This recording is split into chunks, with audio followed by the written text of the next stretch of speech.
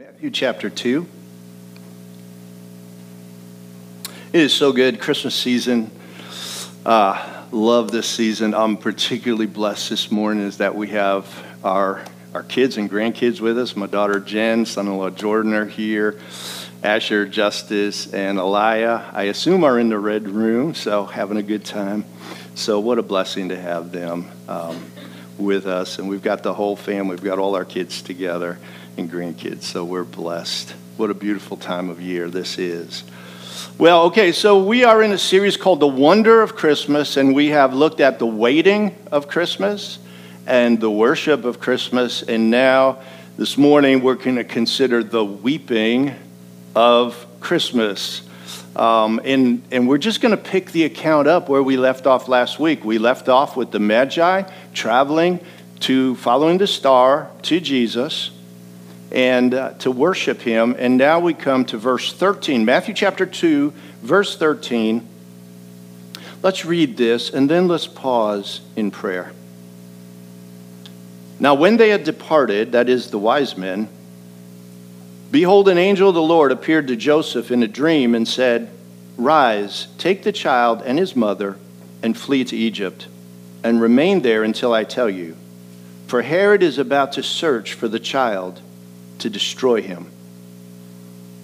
And he rose and took the child and his mother by night and departed to Egypt and remained there until the death of Herod. This was to fulfill what the Lord had spoken by the prophet, "Out of Egypt I called my son." Then Herod, when he saw that he had been tricked by the wise men, became furious, and he sent and killed all the male children in Bethlehem and in all that region who were 2 years old or under, according to the time that he had ascertained from the wise men. Then was fulfilled what was spoken by the prophet Jeremiah. A voice was heard in Ramah, weeping and loud lamentation, Rachel weeping for her children.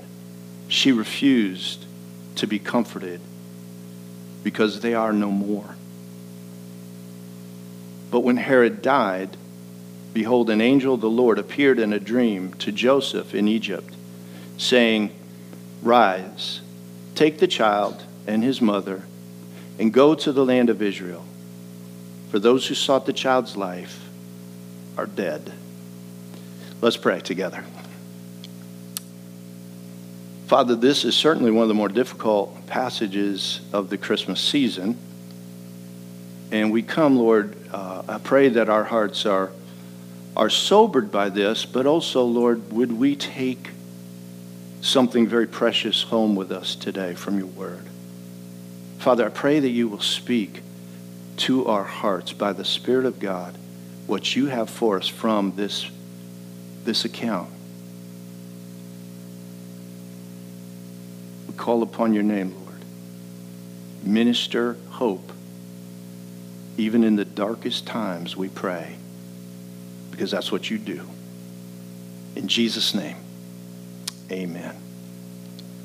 Herod was a cruel and insecure king.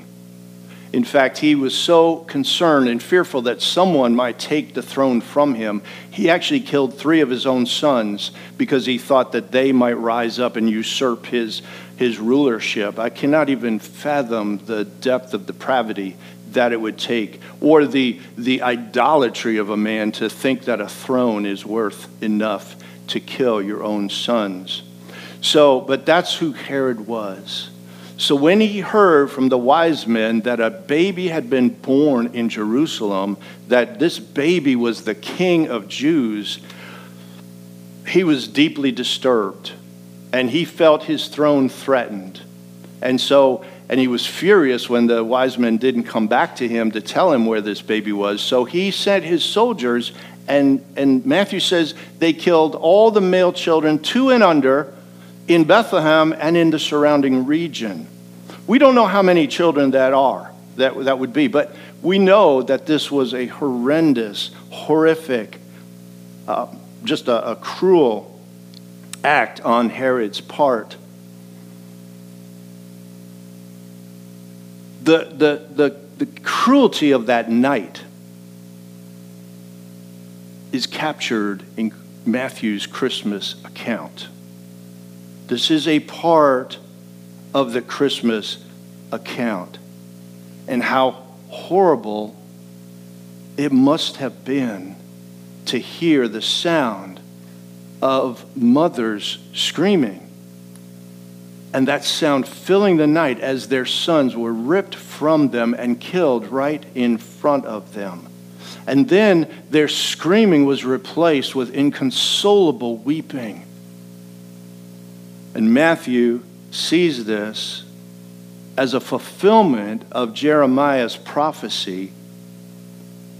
In Jeremiah 31, a voice was heard in Ramah, weeping and loud lamentation. Rachel weeping for her children.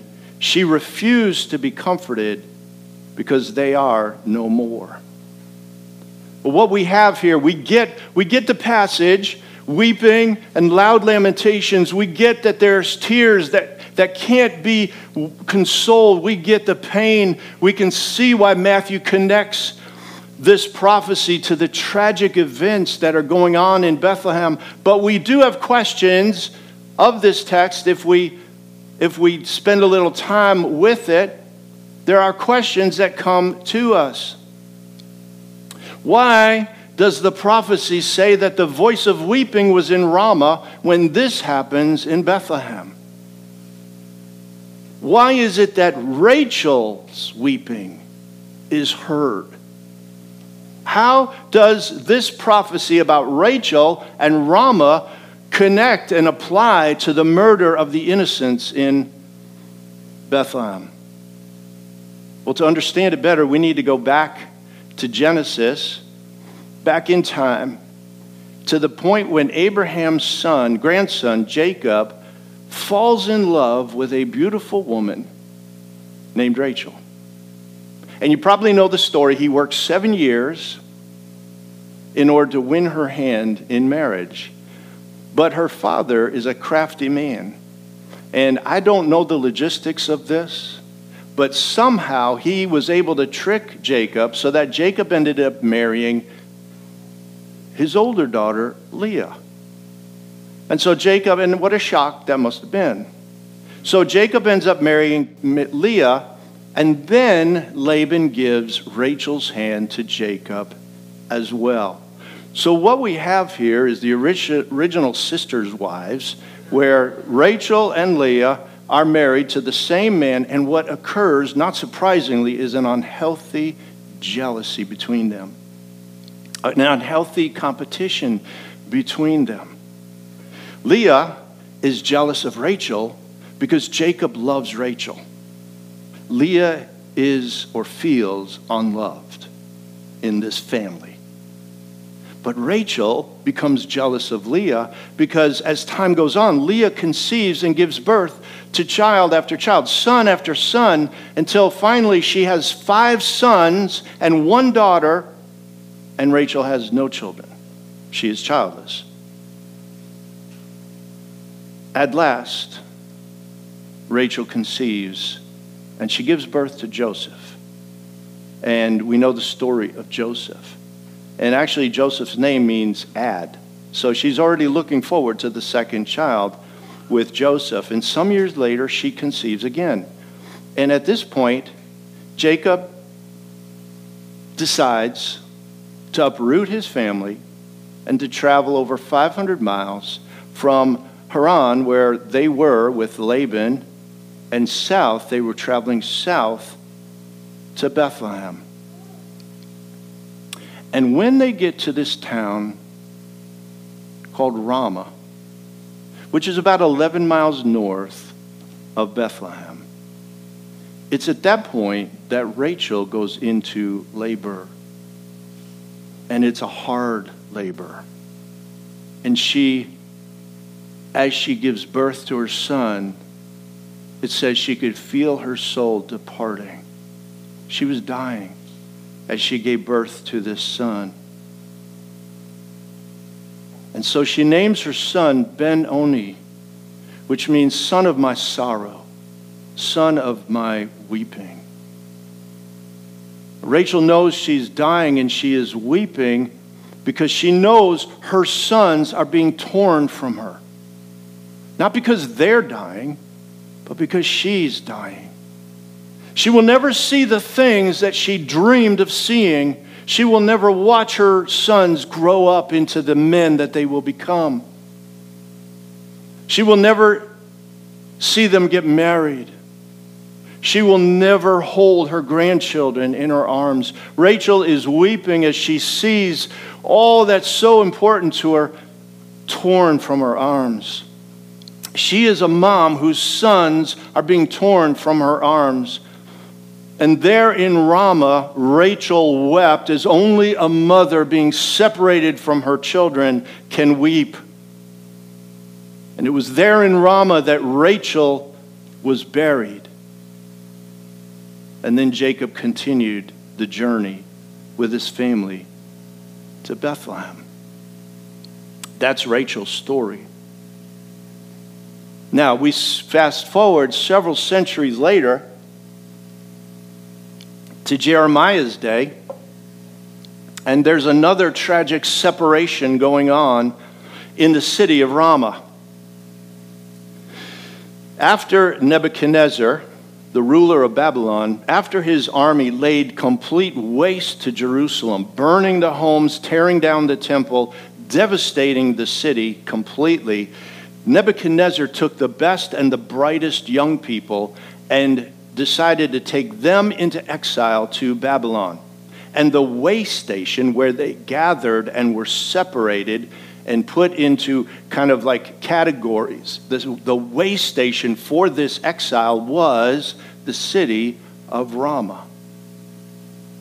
And so once again, Ramah becomes a place of forever separation, as mothers and parents who are left to rebuild Jerusalem watch their children, their sons and their daughters torn from them and taken into exile, knowing they will never see them again. And Jeremiah hears Rachel's voice, weeping. Weeping again. It's the voice of weeping over separation, over those you love being torn from your arms.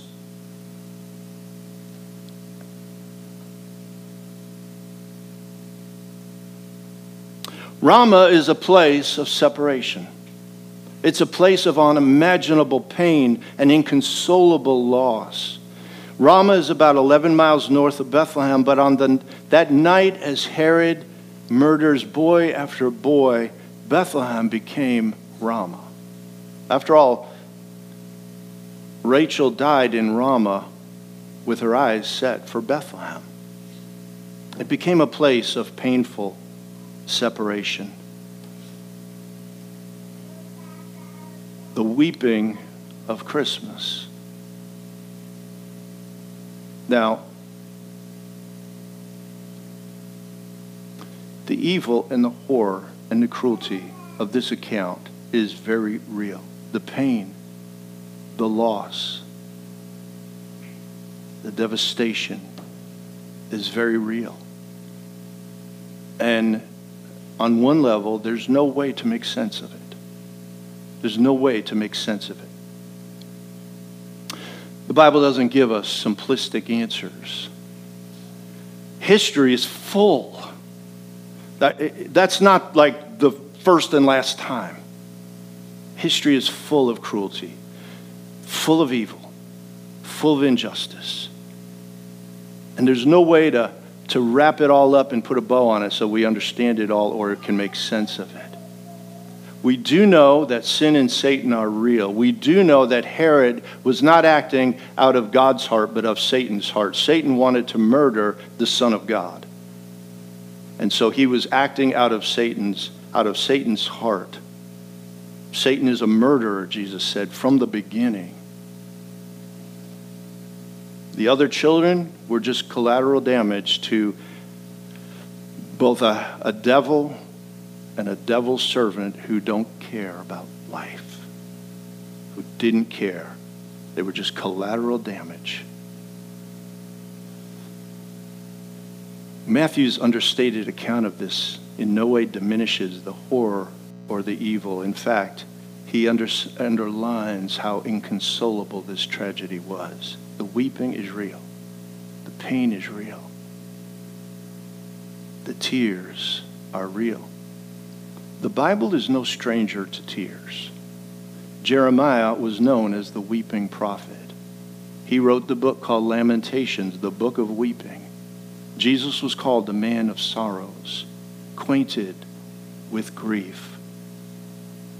And that first Christmas, along with the announcement of good news, of great joy, also came bad news with great weeping. Weeping was a part of the Christmas. The weeping of Ramah, the weeping of separation. The reality is we will all experience our Ramahs at some point or another. We will all experience painful separation. And oh, the many forms that takes. But this world is full of, and life is full of Ramahs, separations, weeping. It's a part of life. So in a sense, and I know if you came here hoping to hear a really joyful message, you're probably a little disappointed. But in a sense, a very real sense, I'm glad this story is in there, that it is a part of the Christmas story. Because Jesus didn't come to deny our Ramahs. He came to speak a word of hope into them and to redeem them into something beautiful. They're not beautiful, but what God can do is beautiful. God is able to take, and I don't know how he does this, but he's able to take the evil and the sorrow and the pain and the cruelty of Satan's heart, and he's able to redeem it. We see that at the cross. The cross was the act of wickedness on the part of the rulers. And it was also the height of God's love and mercy. And the one doesn't negate the other. But God redeems. So I want to share a couple of things about the redemptively beautiful and powerful things about Ramah, that place of weeping and separation. But first, I want to balance this out a little bit emotionally, okay? Like I kind of want to let's come up for air, okay? Because life isn't all sad and it's not all happy, right? It's not all sad, it's not all happy. And different personalities lean different ways, but nobody is 100% sad all the time, hopefully, or 100% happy all the time. I am an optimist at heart. You can ask my wife. I'm generally a happy person. You know, sometimes it actually annoys me when somebody says, "How you doing?" And I say, "I'm doing good." And they're like, "But how are you really doing?" Like, let's go deeper. Well, some days I'm actually really doing good, you know? And maybe there just isn't any depth, but that's kind of where I am. We do have good days, right? We do have happy days. Amen? Yeah. I hope I'm not the only one. As I was working on this message, I felt like I needed to come up for air. So I actually put on Pharrell Williams' video, Happy, you know, and watched it. And if you watch the video, there's people clapping and dancing all around as they sing and clap about how happy they are. It's a great song. Happiness has power too. One line is in the song, "Clap along if you feel," I feel like singing it, "that happiness is the truth." I would change that one line. I would rewrite that one line.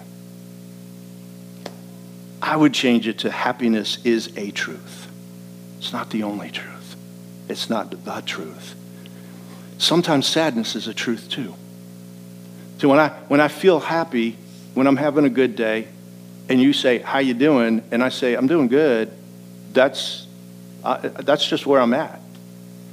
But you catch me on a bad day, if I know you well enough and I'm comfortable with you, I'll tell you, I'm not doing that well. It's a rough day. It's a rough time. It's a rough season. Here's what's going on. Would you pray with me?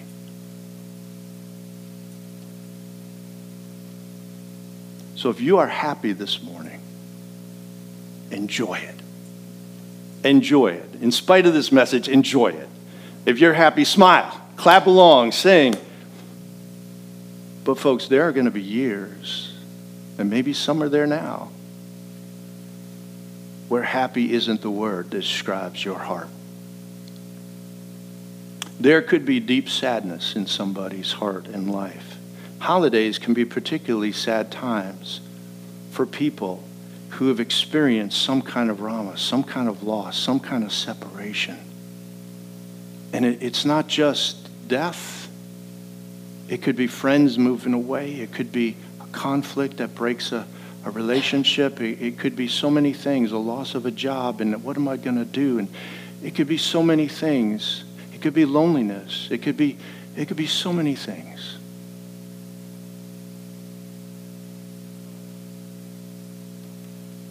And if we think that Christmas is just happy, that joy means you're never sad, we will feel cold and alone and empty in the Christmas season. I'm glad this story, I'm not glad for the story, but I'm glad the Lord was honest to put it in here. Because in that place, the Christmas story meets us there too. It meets us in the loneliness. It meets us in the heartache and the loss and the grief. There was weeping that first Christmas as well as joy. So I just want to share two very simple points about this. The first point I want to share is that weeping isn't a contradiction to the joy of Jesus. It's a beautiful part of it. It's a beautiful part of it. In her book, Bittersweet, subtitled How Sorrow and Longing Make Us Whole, Susan Cain tells the story of Peter Docter. Peter Docter was a writer of animated stories, and he decided to write a story about emotions. The story was called Inside Out. And he knew he couldn't have the wide range of emotions people feel like, so he decided to animate our emotions in 4 characters. And the story is the story of an 11-year-old girl named Riley dealing with her emotions as, I believe, if I remember the story correctly, they move. And she doesn't have the friends, and she doesn't have the support. Peter Docter wanted to boil her emotions to 4 characters, but she wanted 2 characters to be the main protagonists. One would be joy, and the second one he knew would be fear. Because fear can be funny.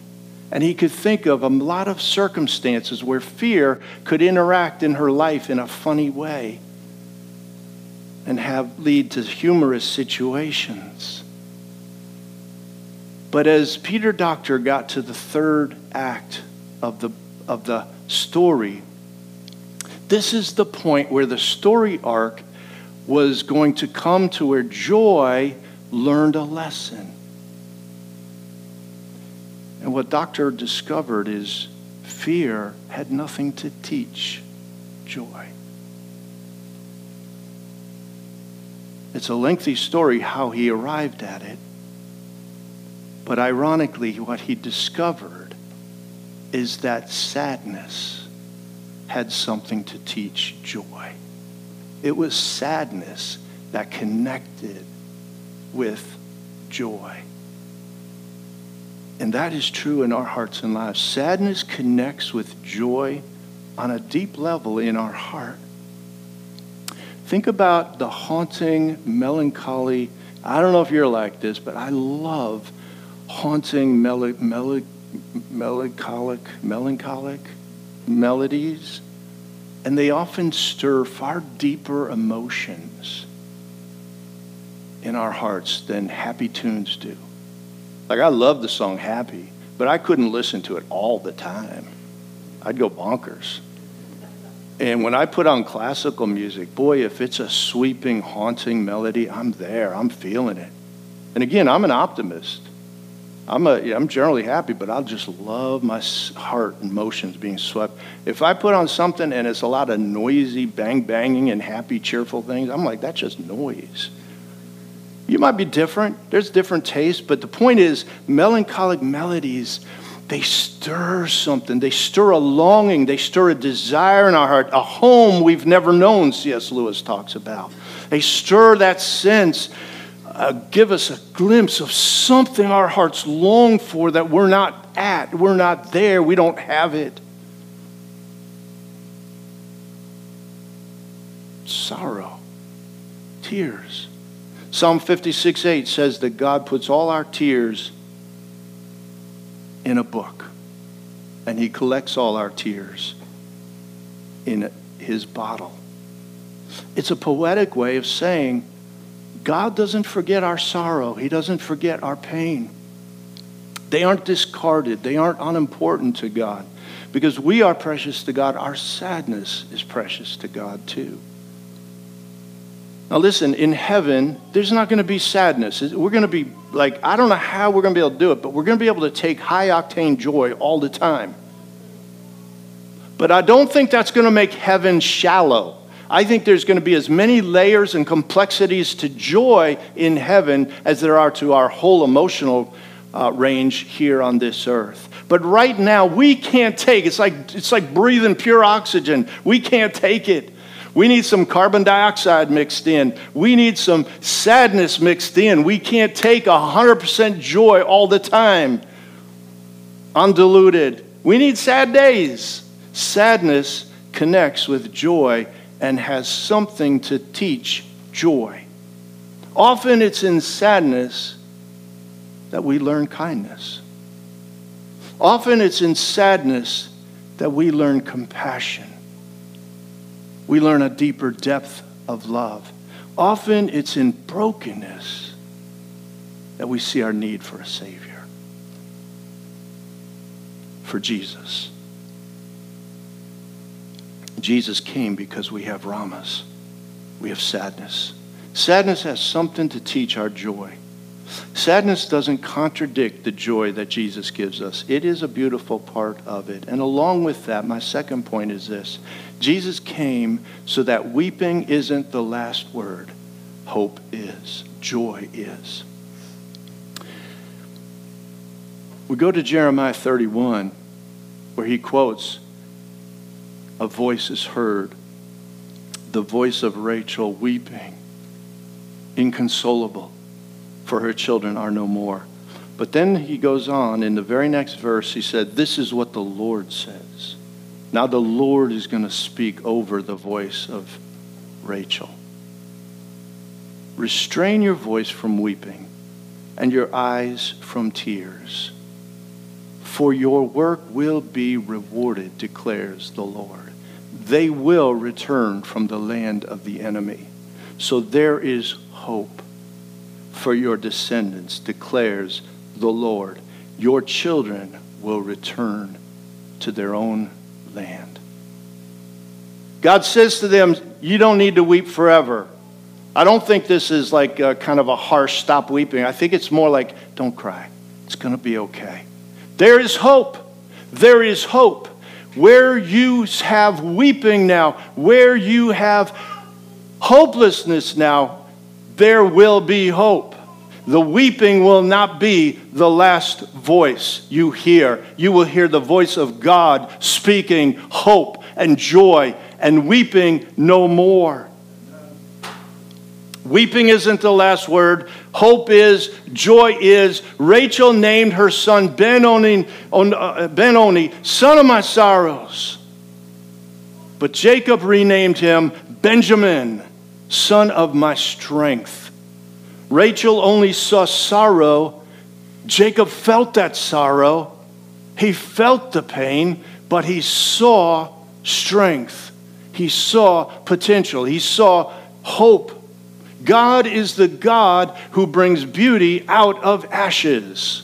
He is the one. Now listen, ashes does not represent something that's slightly damaged, slightly broken, but I can fix it.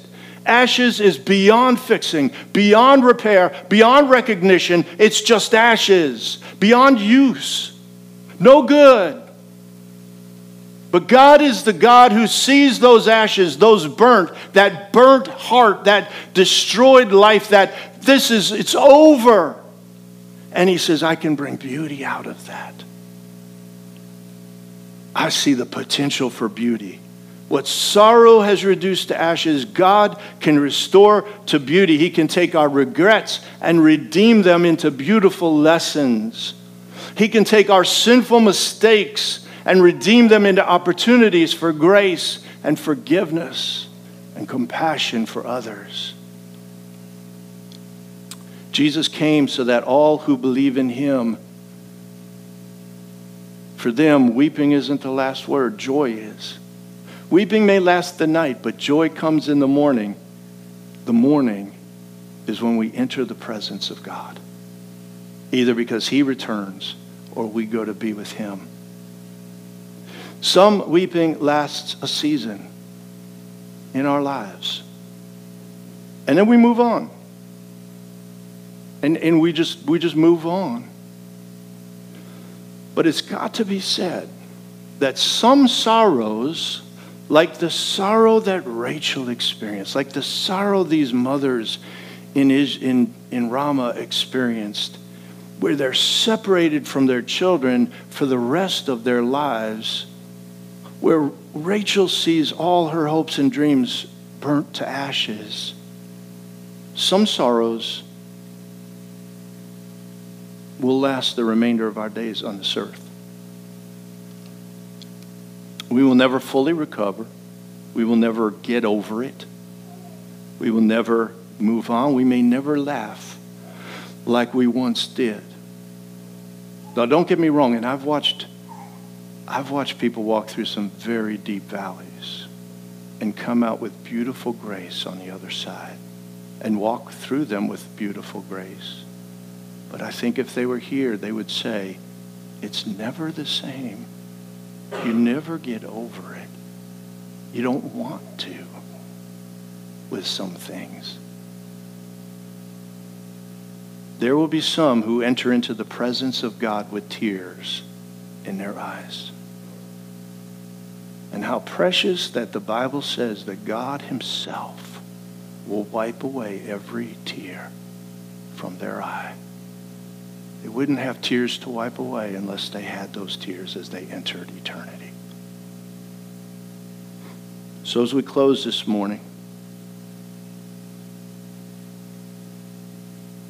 I want to just encourage you, if there's a situation that's heavy on your heart, sad upon your heart, I want to encourage you, go ahead and weep. Go ahead and weep. The last thing you want to do is say, I can't weep. Paul says, grieve, not as those who have no hope, but grieve as someone who has hope. So hope changes the nature of grief, but it doesn't take it away. Go ahead and weep. But as you weep, call upon God and ask him to turn that sorrow into strength.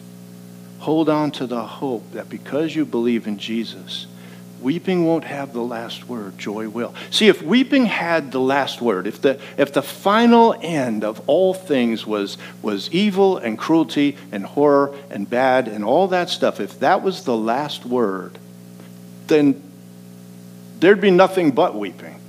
There'd be no reason for happiness. But joy coming to the end, like this explosion of the sun rising and hope dawning, and a few years, and that's all 50, 60, 70, 100 years are, is a few years of pain and sorrow and trial and loss and grief. And I don't understand why this is happening. A few years of that, and then dawning into an eternity of joy in the presence of God, and every tear wiped away. Joy will swallow up sorrow, never to be felt again. But until then, hold on to that hope. Weep, but call upon God, and God say, I don't understand this, but bring beauty out of these ashes. Now listen, some of you might be looking at bridges that you've burned. You're seeing ashes, and the ashes maybe not even all, they're not something you can even put back together. Maybe it's a relationship you've burned. Maybe it's opportunities you've burned. And all you see are ashes. I just want to encourage you, bring those ashes to God and say, God, this is it. This is what I can offer you, ashes. And believe that he can make them into something beautiful. God can. Jesus came. He came that Christmas morning where he was born on earth. He came to be the Savior of burnt stones and lives and brokenness and hurt and sin and loss and grief and all of that, as well as the joy and the happiness and the beauty and all of that. Jesus came to be our Savior. My last thought is this: if there's someone in your life who's in a sad season, they're walking through a loss, and I know you guys are great, but I just want to encourage you, if they're in a season of sadness, a season of loss, a season where they're struggling with things, don't blast them with joy. Don't try to blast them into happiness. Weep with them. So Paul said in Romans 12, remember we looked at that a few weeks ago, weep with those who weep. Weep with them. Feel their pain with them. Pray with them. Be there with them. Don't try to talk them into joy. By the way, joy can have deep sadness and still be joy. But don't try to talk them into happy joy. Gently encourage them that God is Emmanuel, God with us.